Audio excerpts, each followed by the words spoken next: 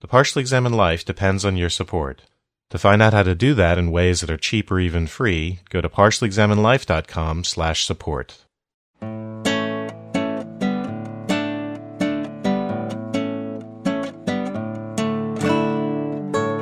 You're listening to The Partially Examined Life, episode 160 on George Orwell's 1984 and a couple of essays.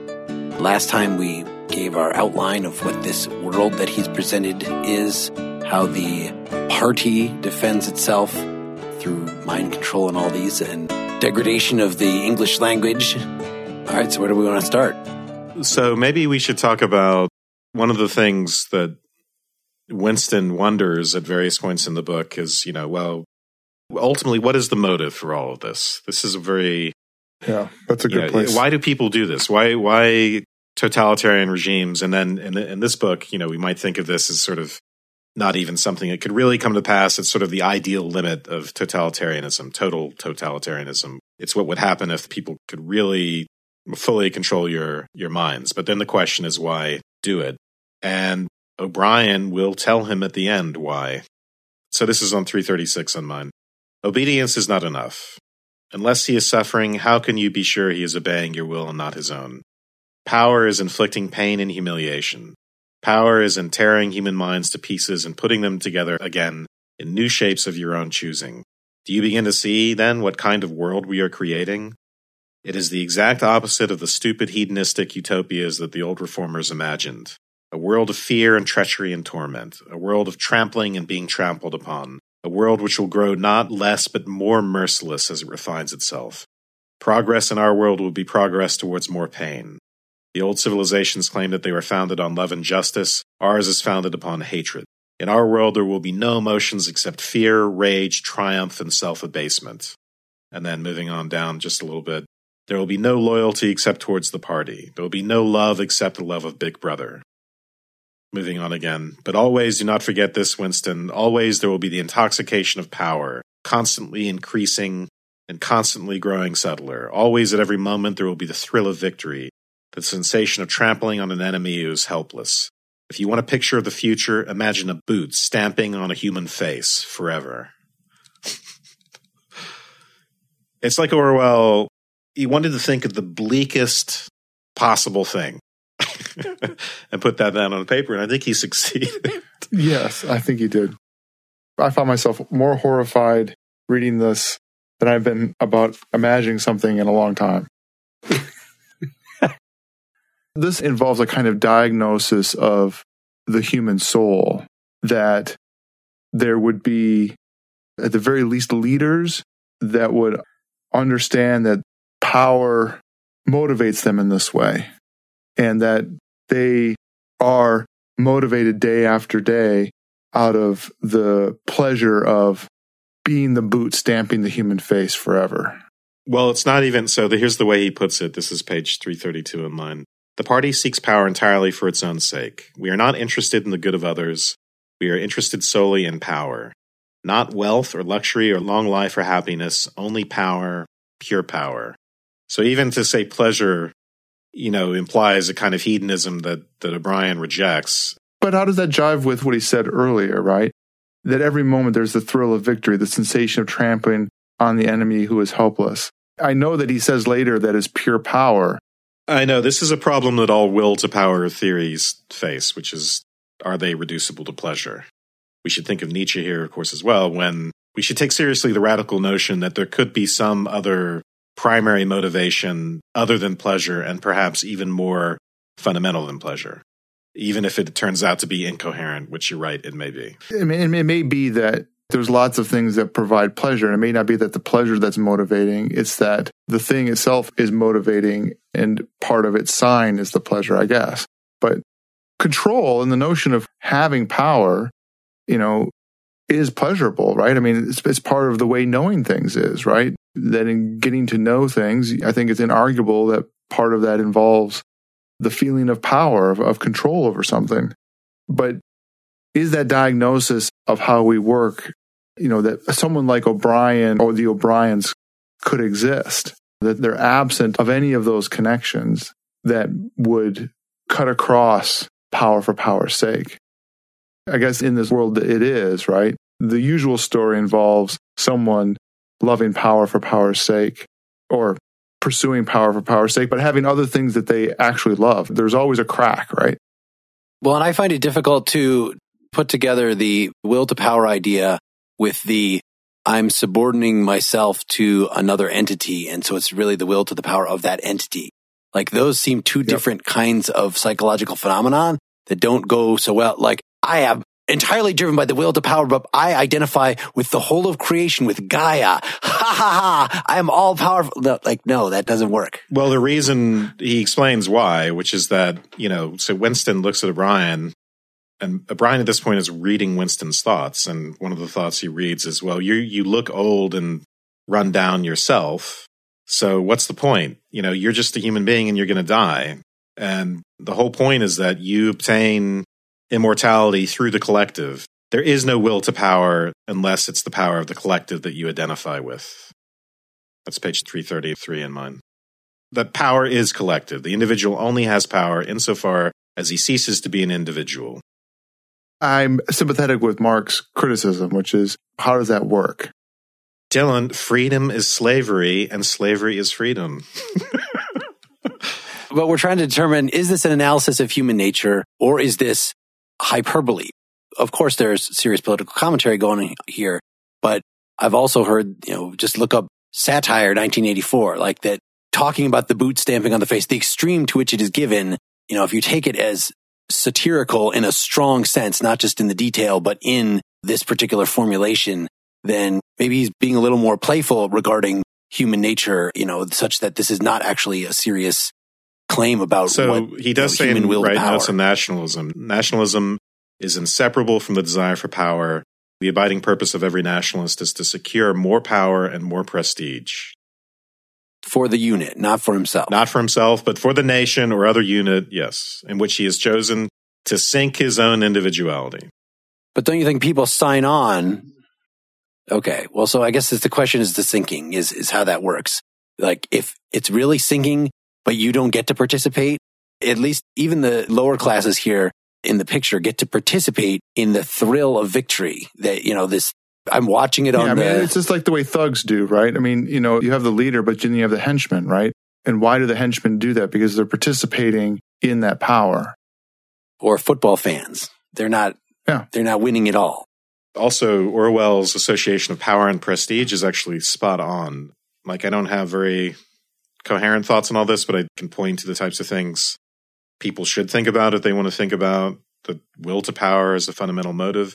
And one of those things is just the sense in which power, it's not like other pleasures and having this positive sense. It's more about undoing insecurity. It's more about coping with anxiety and fear and, the fact that you're going to die and the fact that anyone could destroy you at any time.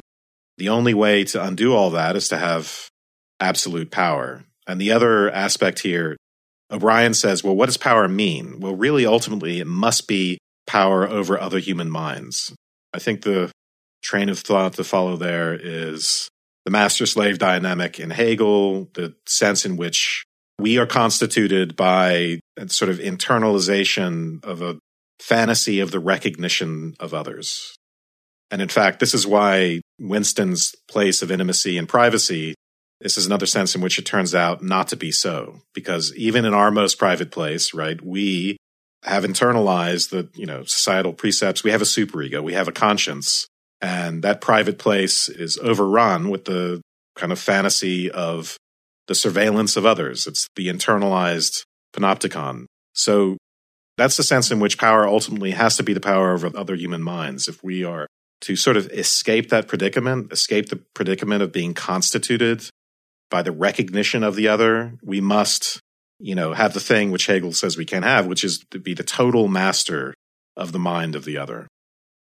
Which O'Brien gets to do, but if other portions of the group organism that is the party that don't get to do this messing with the minds of others, they're only having the vicarious, power over the potentially imaginary citizens of the other nation that your nation is conquering, whatever.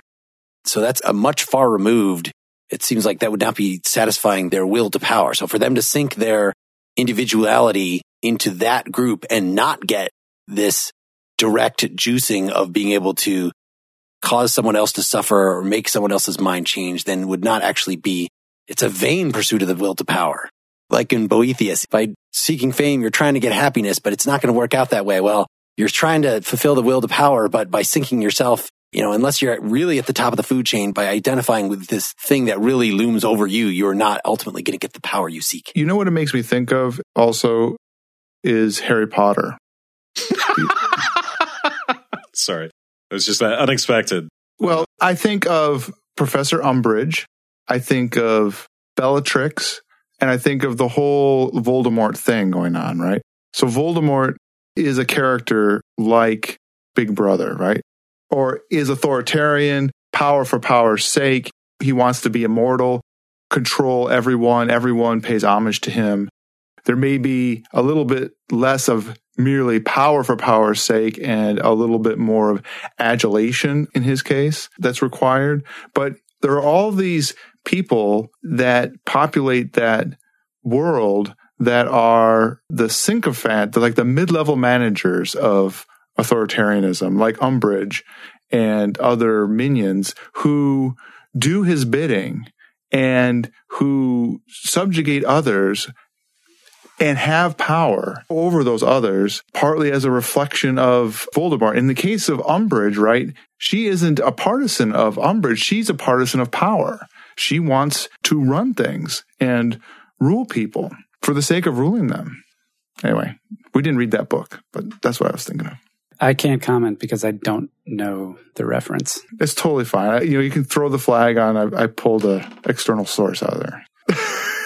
I'm doing a search. Does Umbridge have any association with Voldemort before his return? There are plenty of things online about it. If anybody wants to follow up.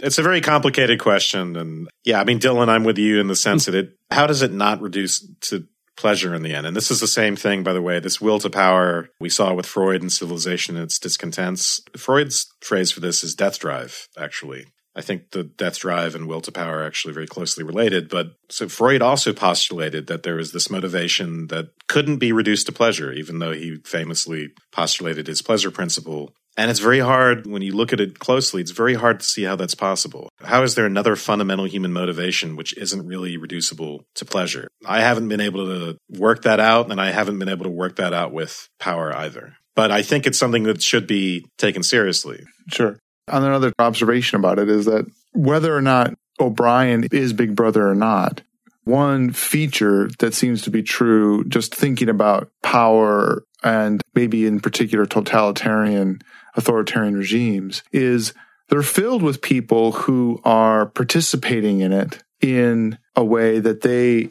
enact that authoritarian behavior in their sphere of influence, even if they are themselves subject to similar kinds of authoritarian activity above them in terms of the hierarchy. The other thing is they all get to love Big Brother. And I think that's a really important thing, actually, because we talked of the loss of the domain of privacy and intimacy, and this whole motif that goes through this. So, for instance, at the very beginning of the book, he talks about seeing these newsreels, and in one of them, there is a mother, she's a refugee, her boat is being shot up, and she's covering her child with her arms as if that could do something. And he associates this with his mother and her sort of protective way she would lay her hands on him. And the sort of loyalty and intimacy of that is that it doesn't matter if it's actually protective. It's the sentiment that counts. And it's the sentiment that Big Brother ultimately, he hopes, can't take away from him. He can't take away his love for Julia. The Big Brother can't take away the meaning of such moments, even if he can blow you to bits. Now, the weird thing is he develops an intimacy, a replaced intimacy with O'Brien, which calls back to all of this stuff. So, for instance, on page 316 in mine, this is chapter 2, the last section. After torturing him for a while, O'Brien puts his arm around Winston's shoulders, and it's comforting to him. And Winston has all this relief and gratitude. And then, so here's a really creepy quotation. If he could have moved, he would have stretched out a hand and laid it on O'Brien's arm. So that's a direct callback to his mother putting her hand on his arm, that protective act, which is repeatedly mentioned through the book. He had never loved him so deeply as at this moment, and not merely because he had stopped the pain. The old feeling that at bottom it did not matter whether O'Brien was a friend or an enemy had come back. O'Brien was a person who could be talked to. Perhaps one did not want to be loved so much as understood. O'Brien had tortured him to the edge of lunacy, and in a little while it was certain he would send him to his death. It made no difference. In some sense, that went deeper than friendship. They were intimates. Somewhere or other, although the actual words might never be spoken, there was a place where they could meet and talk, which he thinks is the place where there is no darkness, which is actually the place of surveillance. So what I think the point of all that is, what happens is the idea of the intimacy involved in privacy and family, it gets ripped apart and the intimacy gets transferred to the public and to the collective and to the party. The intimacy, in a sense, it's destroyed. It really is destroyed. And they really can control your mind and make you not love Julia. But they still have to leave you with the illusion of intimacy. That's why the love of Big Brother is actually necessary. And even though it'll be a world of hate, there has to be this love of Big Brother. And there has to be this, all the ideas that run through the book. Oh, the room in Charrington's shop is a place where we can have privacy. It's a room of surveillance. Everything that seems to be private and intimate is actually, even the sentimental things like the engraving of the church on the wall, which holds a lot of meaning for him. What's meaningful is actually turns out to be an instrument of surveillance. It turns out to be a telescreen. That all sounds pretty spot on, but note that the manifestation, the tactical implementation of that intimacy with Big Brother after you've obliterated all the genuine intimacy is still through an individual. It's through O'Brien, right? So it's still manipulating the tried and true means of conventional intimacy, of a person putting their arm around you and speaking to you directly. You take them out on a date, you torture them a little bit. It's absolutely like another sign of the horrible kind of corruption that's going on and the doublespeak of it. But it still remains that it's having to work through the same structure. But remember, he's not really cured until the very last scene. He doesn't really love Big Brother until the very end. And it's mediated by this announcement of a great victory. And so there's also the difference. We could have this booberish picture of the other. That's what a human relation is a relationship between two fundamentally other beings who are somehow connecting on some level. But in this one, 211 in my version, during the same part where he's loving O'Brien, he's talking about how O'Brien is a real believer, and O'Brien was being in all ways larger than himself. There was no idea that he had ever had, that Winston had ever had, or could have, that O'Brien had not long ago known, examined, and rejected. His mind contained Winston's mind. So that's a different relation of intimacy. It's not otherness, it's familiarity because you have reduced yourself or you have been hollowed out and filled with the guts of the party, or surveillance has been so heavy and you've had so little freedom of independent thought that somehow, yes, the party somehow can contain your entire mentality. In Winston's case, it's maybe because he is the example of an individual who is breaking out or asserting himself earlier in the novel, that the evisceration of his individuality is all that more destructive and horrible, that it ends up being the annihilation of him as almost as an entity. I mean, he's walking around in the end, breathing and talking. And there's even in his last encounter with Julia, something of the shadow of his individuality in some respect. Maybe the mere fact of that is why it makes sense to think that he'll eventually get shot, is that despite the conversion, it isn't completely gone. Certainly, we're all familiar with just as people diving into philosophy and you think like, oh, I have an original idea, and you do more research like, no, 10 other people already thought of that. And especially because your original idea usually comes in reaction to some other text or, some other idea that's been put forward. Well, past people already contemplated that idea and anticipated all the reactions that you could possibly have and then some.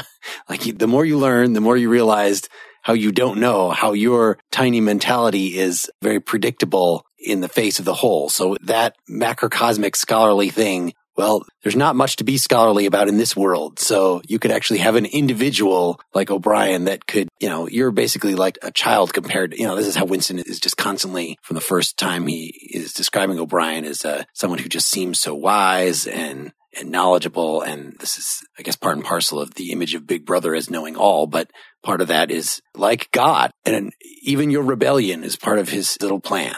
Yeah, and I think that's important. That's this idea that rebellion, that even when we think we are rebelling and sort of asserting our individuality and our freedom of thought, that often we really are succumbing to our own indoctrination. And I think that's important in both the Politics and English Language essay and the Notes on Nationalism. Orwell ends those essays by saying, these are things that we all do. It's not just the other side that does it. This is a human tendency, and it's not even eradicable. Like, all we can do is try to notice it in ourselves. And fight against it, right? Yeah. Well, you fight against it. You can't eradicate the feelings, I think he thinks. But he says in Notes on Nationalism, basically, you can notice it and prevent it from infecting your considered judgments. It's one thing to have a passing nationalist kind of frenzied feeling, and it's another to actually have whole theories and considered judgments and basically bigoted ideologies based on those feelings.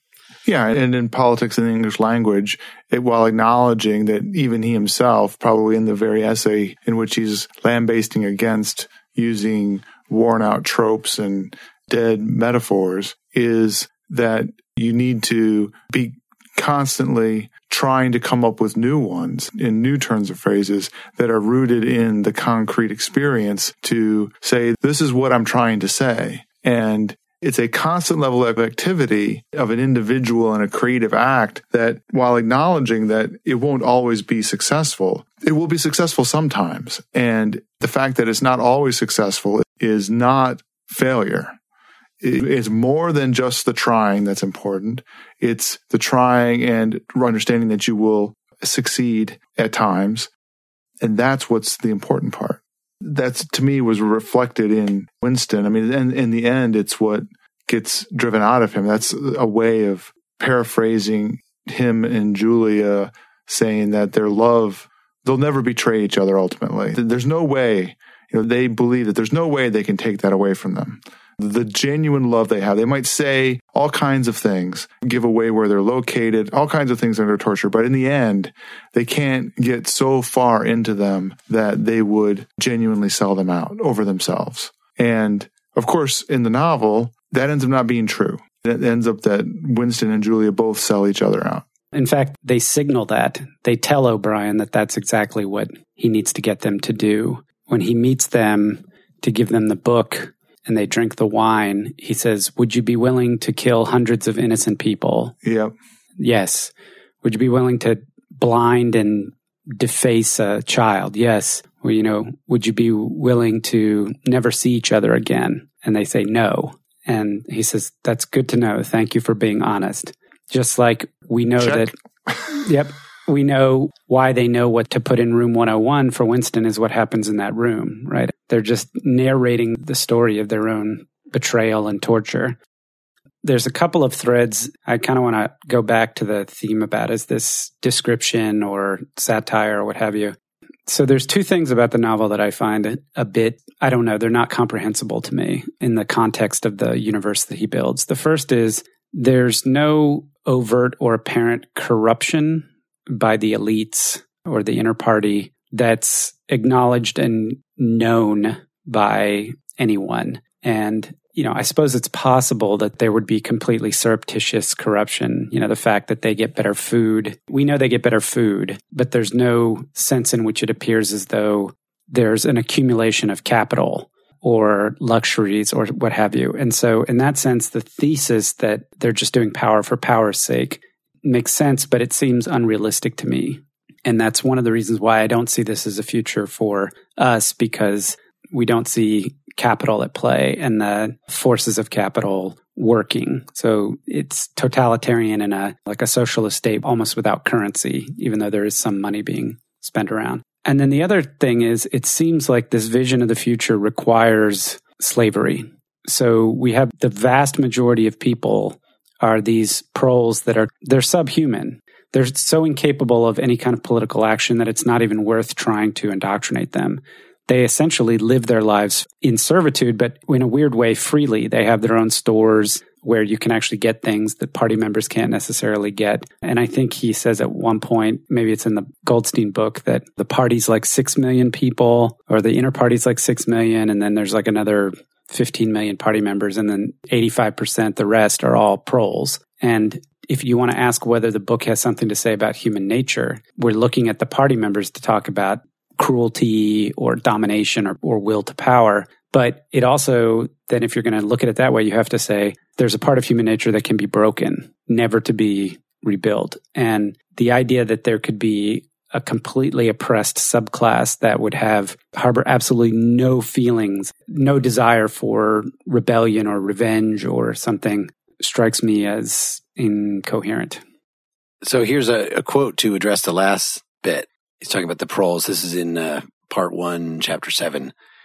The proles, if only they could somehow become conscious of their own strength, would have no need to conspire. They needed only to rise up and shake themselves like a horse shaking off flies. If they chose, they could blow the party to pieces tomorrow morning.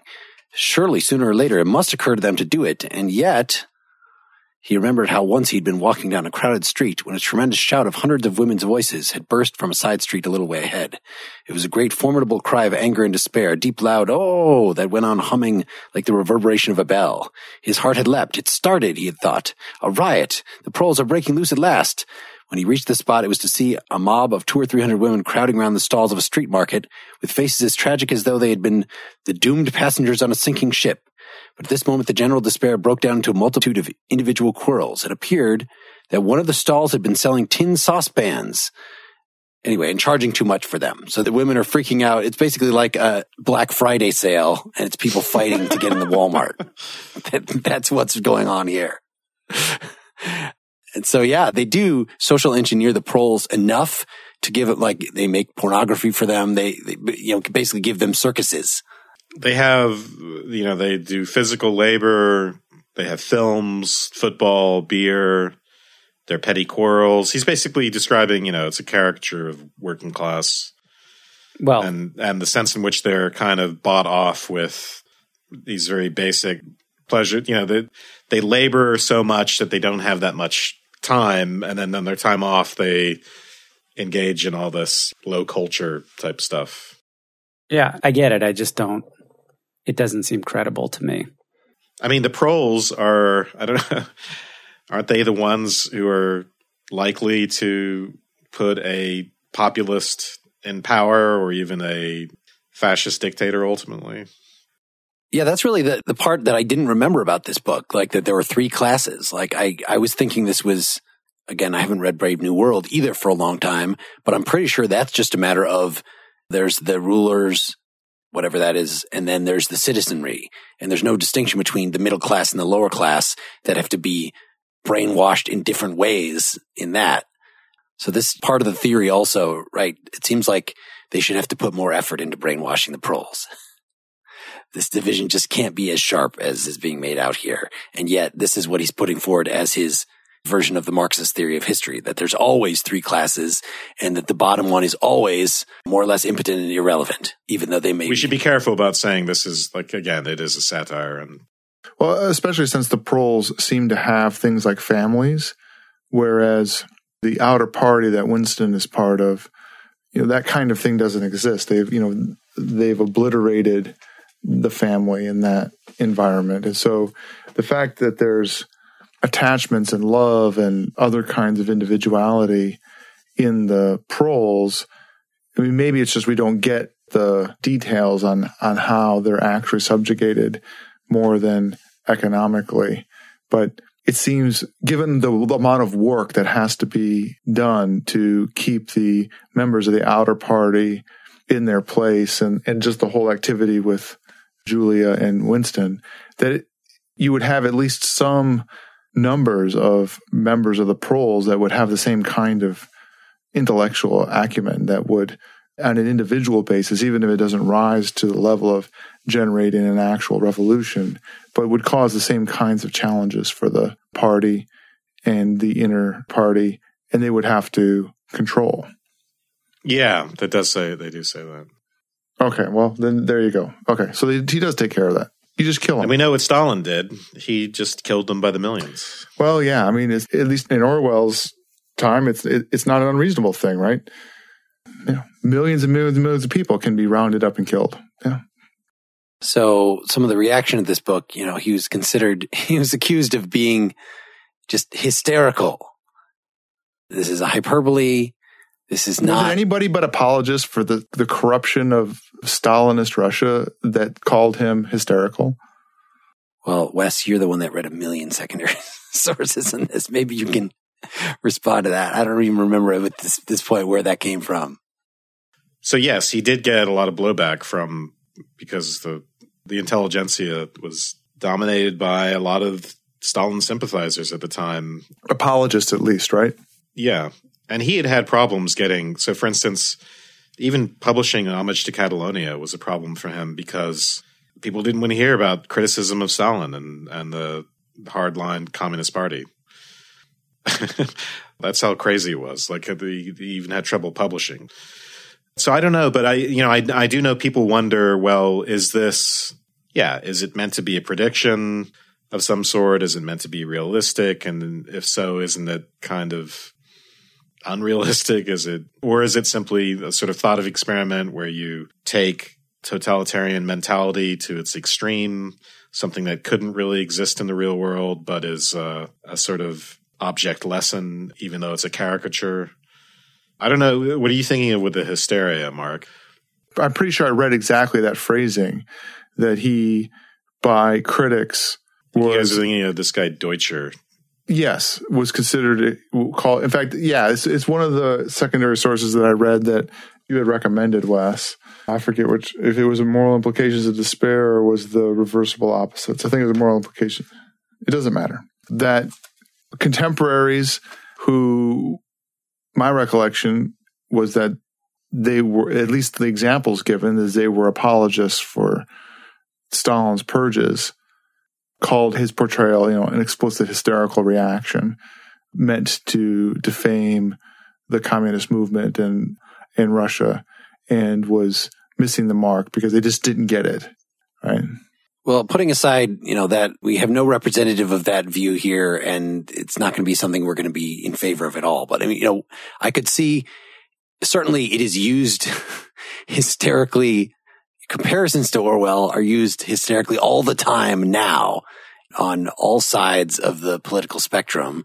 One of the main reasons we're considering this now, one of the first things when I was looking up Orwell and contemporary thought is some article on stop comparing the current administration to the world of 1984, right? The fact that we're allowed to criticize means that this is not like 1984, like right there.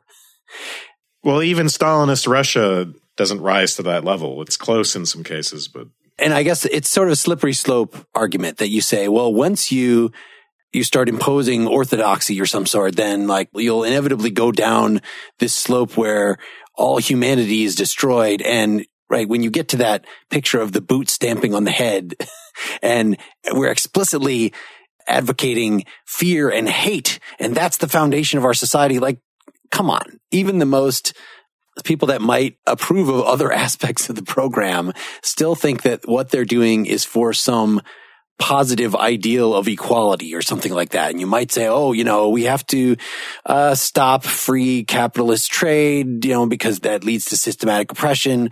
Or if we want to take the current example, we need to stamp out forms of offensive speech because of the long-term harm that they cause. But ultimately, of course, that is in service of something good. It's not for power's sake and based on fear. That's ridiculous. Yeah, but that's not, this pretty clearly Orwell's not trying to be predictive there. He's saying, well, how would an oligarchical regime actually be able to stay in power forever? What would it have to be? What would it have to look like? Mm-hmm. And in that case, his whole point is that they would have to be, it couldn't just be that they think that they're doing something good and they're unconsciously driven by power imperatives, because it would all fall apart. This is all there in the book, in Goldstein's book. It would all fall apart. They have to be conscious of it. That's why he has to have O'Brien understand that power is his true motivation. The party has to understand that, because if they didn't understand that, they would perish. So I think it really is a thought experiment, and that part of it is it's just meant to give you the sort of logical outcome of what it would mean for a regime not to simply fall apart. And there's a twisted kind of figuring out that's going on, right? That if you say, oh, I figured out that I want to stay in power forever, and really to make that happen, I really have to understand that my objective is not riches, it's not sex, it's not adulation, it's power for power's sake. And if I do that, then I have my strategic understanding that I can tie my tactics to in order to actually make it happen. So that self-understanding gives a kind of twisted understanding of how to make it happen. I would agree, but amend that statement to say, instead of I, it's a we. Yeah. Because one of the important aspects of this is that the individual disappears into the collective. And so that consciousness of the maintenance of power for power's sake requires that no one individual is, there can't be a cult of personality, except in the case where the personality is manufactured as Big Brother. It's like the Borg. It is like the Borg. So the fact that there has to be this self-conscious pursuit of power is what makes the whole thing as a thought experiment much less interesting to me, because of what is essential. I was brought to comparison one of the readings that we had read for our New Atheism episode, Dennett's Breaking the Spell, where he describes the tools that religions use to immunize themselves to objections. And that's the kind of thing you could see, sort of as a semi-natural phenomenon that these ideologies develop for themselves, like the things that are described in this nationalism essays, the obsession, the indifference to reality, that being able to interpret any given thing that happens as, our side is winning. Like we can completely see that in Trump and Trump supporters. Like and in religion, the fact that if you even question it, it's not just a matter of questioning an intellectual principle. It's like you're insulting God. And so in here, it's a Big Brother is made into this personality. So it's not just you having some healthy intellectual questioning, but you're betraying the one that loves you and gave you everything. Yeah. The Credo is coming to mind here again. What's essential to these sort of defense mechanisms that these ideologies might have is exactly that they are not planned, that they're sort of things that naturally grow out of, or in, Dennett's terms, it was that, well, the belief systems that don't have these defense mechanisms are not the ones that survive. This is explicitly put in a Darwinian metaphor. So if it's Ingsoc and the other two world governments are the ones that rose to power, it's because they were the ones that exhibited the strongest self-protection mechanisms. And thinking about what those would be, I think, is fascinating. But if you put that one of those is we have to explicitly know that we're in it for power, and so sort of remove any veneer of the naturalness of these self-protection mechanisms rising up, as people just try to perpetuate the thing, it does make it seem much more artificial, much more of a lab thought experiment than what would the natural extension of what we already see in political parties now. I don't know. At the limit of something, you can get something quite informative, even if it's not possible, right? In real cases, people have to be deceived to some extent about their pursuit of the good. But if you want to look at it in terms of this completely unrealizable ideal limit, yeah, you get something like complete self-consciousness of one's motivation for power. That can't happen, but it's interesting to think of that as the limit and look at real cases in comparison to that limit. Yeah, and I think that you could get pretty close to that in substantial cases where you have people wholly dedicated to a group and they understand their role in it and they are single-minded in the pursuit of the power of that group for the sake of that group's power. Yeah, I mean, Stalin, he killed millions of people, and they weren't just – most of them were party members, and a lot of them were like the highest and most prestigious people in the party. Killed them or exiled them or, eventually even got Trotsky. But it's really important to remember that he didn't pull the trigger himself on all of them, right? It's worse than that, right? He got thousands of people to willingly do that activity for him, right? He got people in his inner circle. He got soldiers on the ground who are running the trains, taking people out to gulags in the middle of Siberia. He got generals and party insiders to sort out the logistics for how they were going to do this activity, to provide uniforms, provide weapons, to provide cars and trains and trucks and feeding the people that are going to be doing this, making decisions on how much they're going to feed the people that they're rounding up and how long they're going to hold them and which ones they're going to kill and which ones they're going to not, how they're going to put together sham trials for them and how those sham trials are going to look to make them seem like they're not quite sham trials. They have a whole PR wing who's defending them and being apologists for them. I mean, the scale of that and the kind of cooperative collusion involved is staggering. But the question is, to what extent do they deceive themselves? I mean, does Stalin know that it's all just, about maintaining power? So, I mean, Orwell's criticism is that they betrayed the revolution. Clearly, how could anyone believe that they were really honoring the revolution, they were trying to do something good? They were just killing all their political enemies and trying to stay in power. Yeah, because it's not the ideal limiting case, conceivably, there's a lot of self-deception that goes on, and maybe Stalin and any of his comrades think, well, this is what has to be done. This is the only way it's going to work.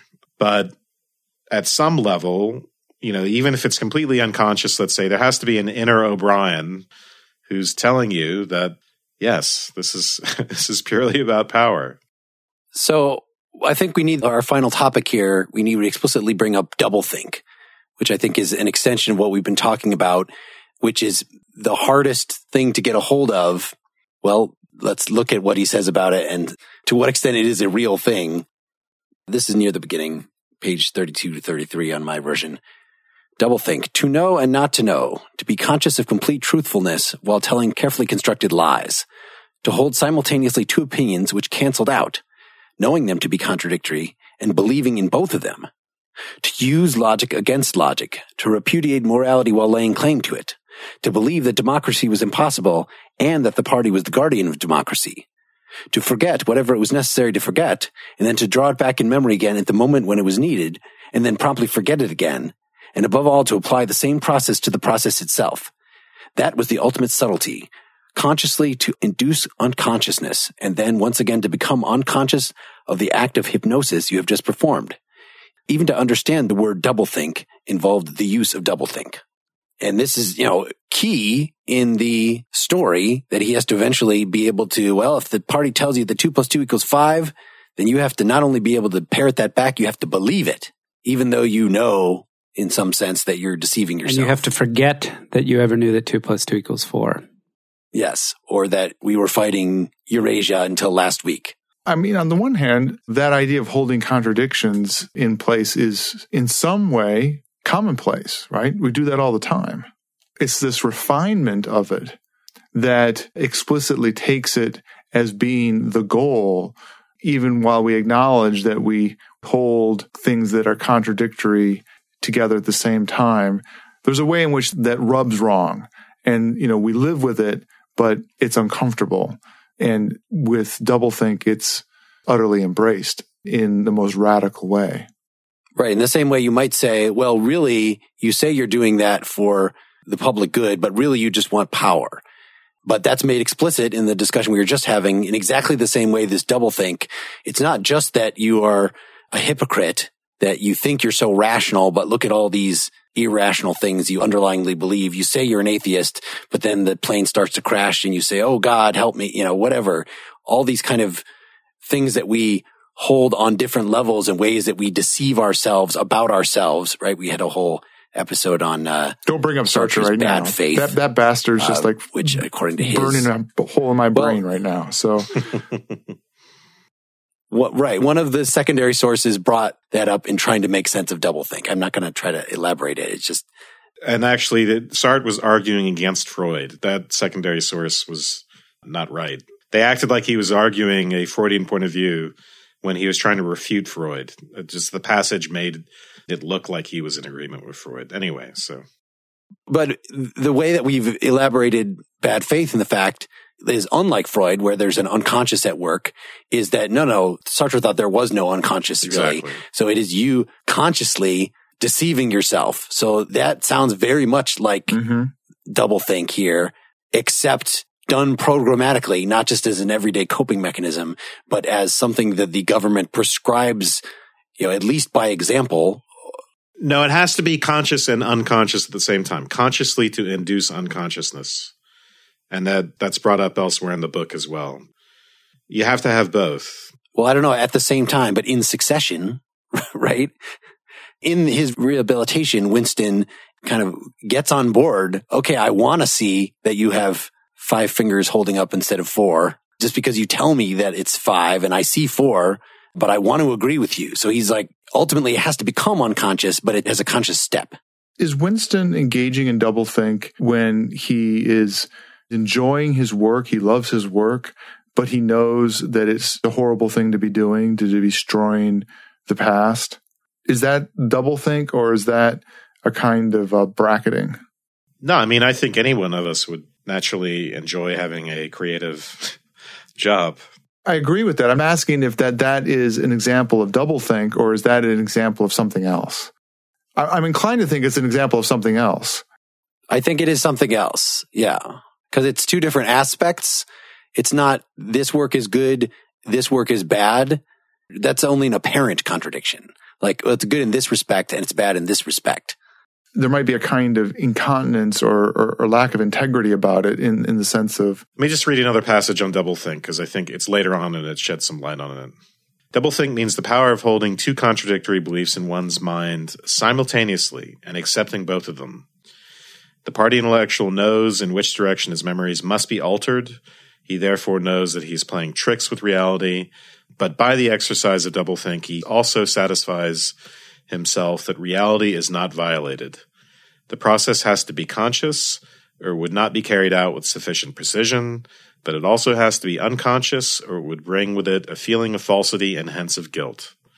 Doublethink lies at the very heart of Ingsoc, since the essential act of the party is to use conscious deception while retaining the firmness of purpose that goes with complete honesty, to tell deliberate lies while genuinely believing them, etc., etc. Yeah, so that makes it clear that Winston's pleasure in his work is not a case of doublethink. So isn't doublethink ultimately, defensible to these people because they have a Rortian view of truth? They say, look, truth is a matter of public agreement, but we're on the side of this public. Ingsoc is the public, as far as we're concerned. Public. And it's right. For Rorty, of course, it's a matter of a natural outgrowth of interested inquirers being clear-minded. But Ferrari has an element of consensus to it that this does not. Yes. Yeah, I mean, that's a bastardization of Rorty. I don't know why you're invoking that. All right, let's leave Rorty out of it and just say relativism. Please don't get Dylan started on pragmatism. Let's just say relativist, right? I need to go to bed. Okay. And leave aside the question of whether Rorty is a relativist and all that. So. But, just to relate this, that we've been having a discussion recently about this, and by reflecting on the difference between the way Rorty puts it in terms of sort of a naturally occurring consensus, or you could even say, using Peirce, well, it's what people would come up with if they were doing inquiry for an indefinite period of time. It's an ideal limit, something like that. That's what truth is.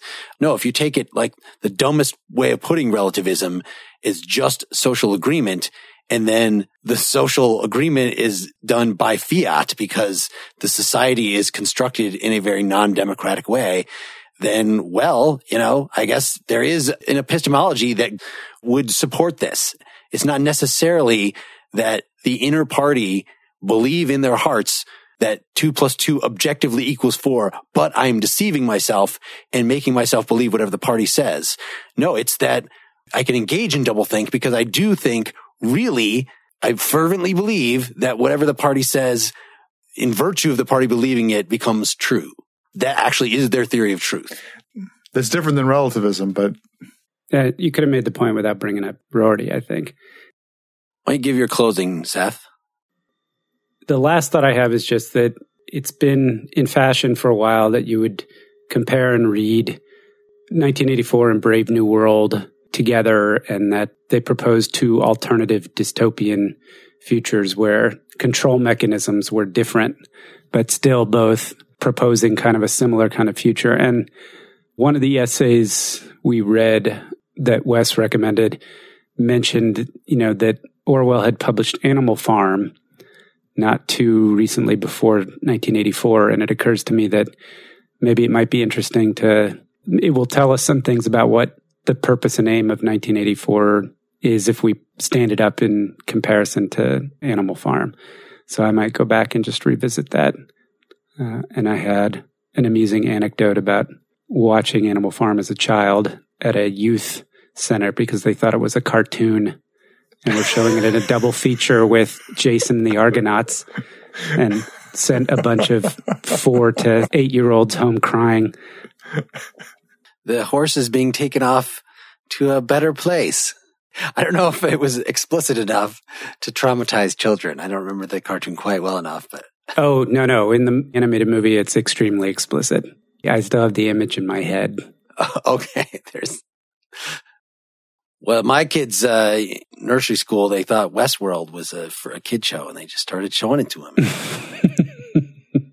The Yul Brynner one? That is a lie. That is doublethink. As far as my closing, so I had raised the question at the beginning, what are we considering here? Well, it's the relationship between language and totalitarianism. I don't feel like we made a lot of progress on that. I feel like what this book shows is that a certain kind of totalitarianism, the kind depicted here, which has certain things in common with actual totalitarianisms, but a good strategy that it could use is to take control of language. But that does not necessarily mean, by converse, that any sort of control on language, like, say, for the purposes of political correctness or whatever, in turn leads to totalitarianism or has, by that virtue of trying to control language, a totalitarian aspect. There's certainly a lot we could say about comparing the attempt to simplify language and to get rid of all the redundancy with the, actually in a very similar time period, discussion of the Vienna Circle and, the philosophers who were trying to, shouldn't we have a philosophically precise language? I guess this was a few decades earlier for the most part with the Wittgenstein's Tractatus and stuff. Still, there was a lot of talk about philosophically reforming our language to avoid mistakes. And there was nothing in that smacked of totalitarianism. It's objectionable for other reasons. So I think that though it's an interesting connection, I think people make way too much of it. And the same way that people historically are comparing, Trump might want to be treated like Big Brother, but nobody else is playing along. So there's no serious danger of this kind of thing, at least without him taking major control of the proles and having them walk around like you were talking about, Seth, in our political episode of making them walk around and enact his will and become his hit squad or, there would need to be much more infrastructure for us to seriously be afraid of this kind of thing happening. And likewise, when people react to any sort of attempts to control or abridge speech or whatever, like, oh no, that's like 1984. Like, no, it's not. I completely disagree here. Because the argument can't be, it's totalitarian if you try to prevent people from saying things or having certain thoughts, but not if it's only the bad thoughts we prohibit. We'll only prohibit the bad thoughts. The point is you have to be able to have the bad thoughts too. And at a political level, you have to have a system of government which is completely agnostic about what the bad thoughts and good thoughts are. It doesn't mean they have to be agnostic as far as the political system, the liberal political system itself, but the desire to prohibit any sort of language, no matter how horrible, or any sort of opinion, no matter how horrible we think it is, I think is a big mistake. By prohibit, you mean like make laws against as opposed to make arguments against? Not even just laws against. I think trying to shame any sort of speech out of existence at the level of political discourse. Now, in your personal life, someone says bigoted things I'm saying that it's different to shame it as it is to say you are wrong to be speaking that way, right? You ought to be able to make an argument against somebody. Right. It can't be the case that you have to sit by while somebody spews out vile shit all the time and not be able to say something about it. That's not what you mean, right?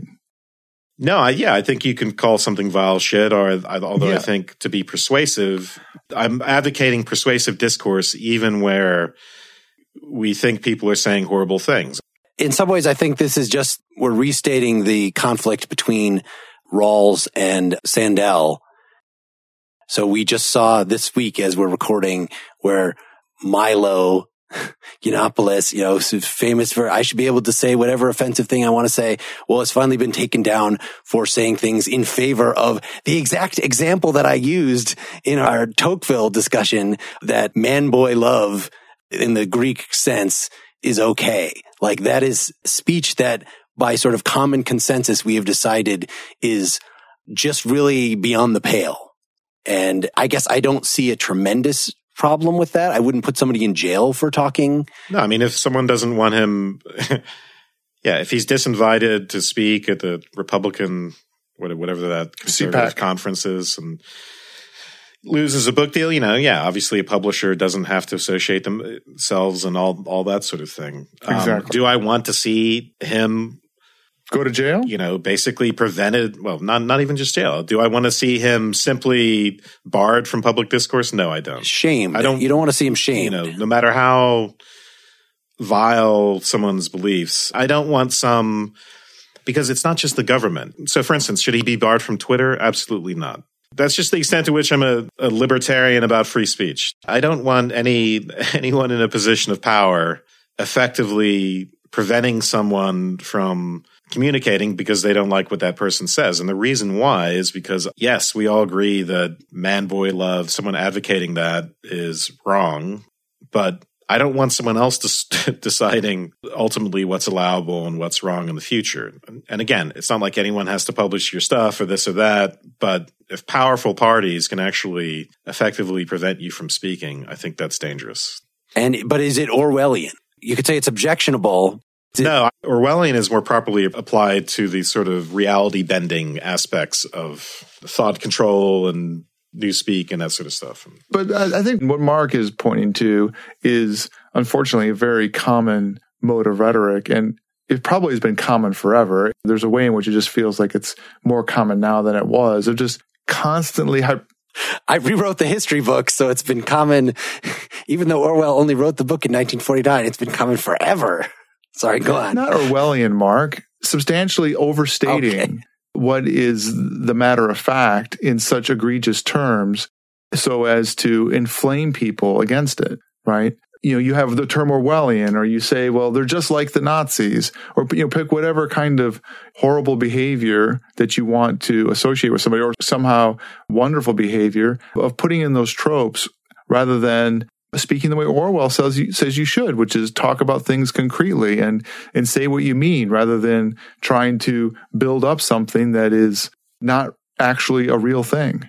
So certainly right now, you can't hardly hear somebody talk about bad things in public life without it being generally made so extreme as to, it's not a conversation. We're not trying to figure out what's actually going on to try to solve the problem. It's always like some kind of Marvel comic book movie where, the universe is on the line and it has to be no holds barred. You're with us or against us. And it's its own version of completely subverting and in its own way, a totalitarian kind of speech that is actually rife through 1984, the way in which a Big Brother speaks.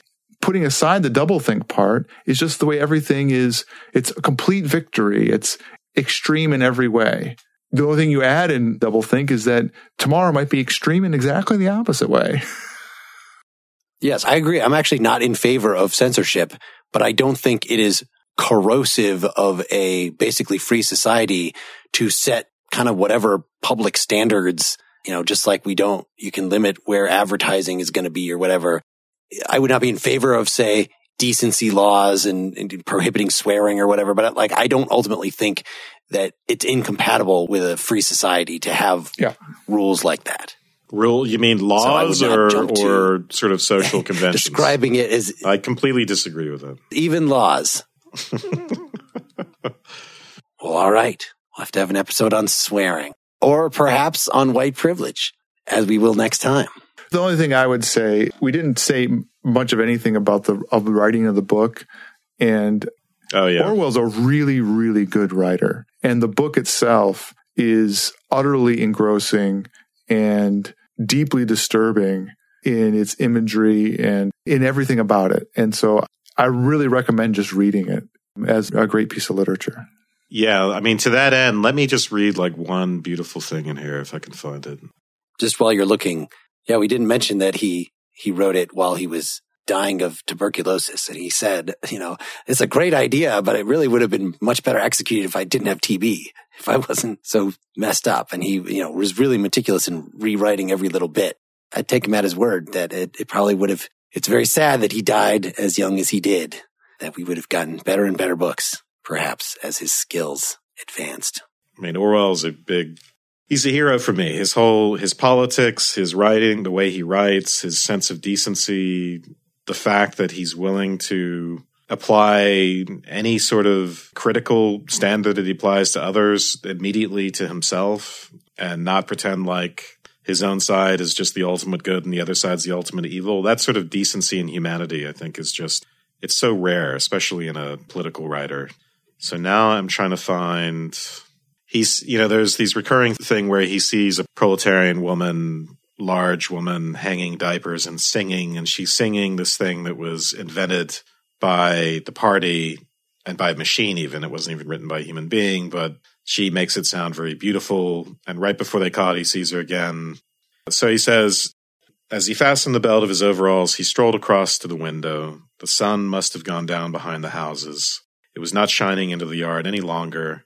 The flagstones were wet as though they had just been washed, and he had the feeling that the sky had been washed too, so fresh and pale was the blue between the chimney pots. Tirelessly the woman marched to and fro, corking and uncorking herself, singing and falling silent, and pegging out more diapers and yet more. He wondered whether she took in washing for a living or was merely the slave to 20 or 30 grandchildren. Julie had come to his side. Together they gazed down with a sort of fascination at the sturdy figure below. As he looked at the woman in her characteristic attitude, her thick arms reaching up for the line, her powerful mare-like buttocks protruded, it struck him for the first time that she was beautiful. It had never before occurred to him that the body of a woman of 50, blown up to monstrous dimensions by childbearing, then hardened, roughened by work that was coarse in the grain like an overripe turnip, could be beautiful. But it was so, and after all, he thought, why not? The solid, contourless body, like a block of granite, and the rasping red skin bore the same relation to the body of a girl as the rose hip to the rose. Why should the fruit be held inferior to the flower? The whole section is just fantastic writing. Yeah, so the very end, right before they get caught, so you skip on a little more and they're looking at her. The bird sang, the prole sang, the party did not sing. All around the world, in London and New York, in Africa and Brazil, and in the mysterious forbidden lands beyond the frontiers, in the streets of Paris and Berlin, in the villages of the endless Russian plain, in the bazaars of China and Japan, everywhere stood the same solid, unconquerable figure, made monstrous by work and childbearing, toiling from birth to death and still singing. Out of those mighty loins, a race of conscious beings must one day come. Well, he's deluding himself there. I mean, Winston is. But anyway.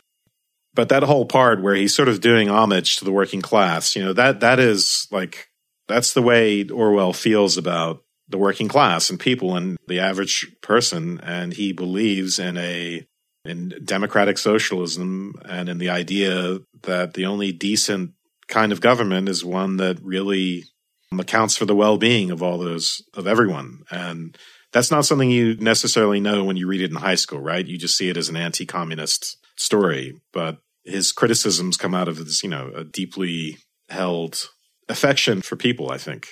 Yeah, that comes across in the essays too.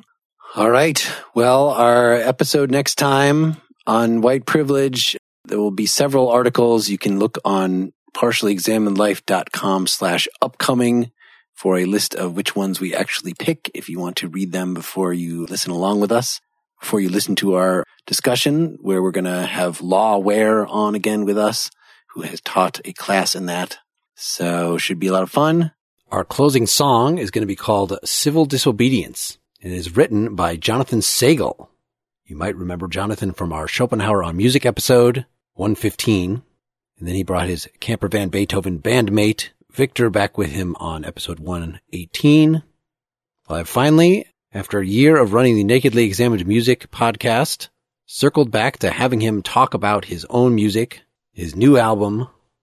But this song was one he had recorded by himself for a solo album, and you can hear us on episode 38 of Nakedly Examined Music talking about that version of this song. You can hear that.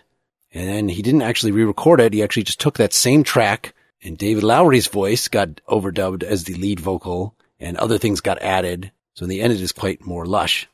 So what you're about to hear is the version off of Camper Van Beethoven's 2004 album, New Roman Times. To hear the interview with Jonathan and the other one with David Lowery, of course, go to nakedlyexaminedmusic.com. Thanks, guys. Everybody should go to our Facebook page and join the discussion. Follow us on Twitter. Go give us a nice review on the iTunes store, etc. Maybe donate something if you have not already done so. Thank you and good night. Good night. Good night. Good night.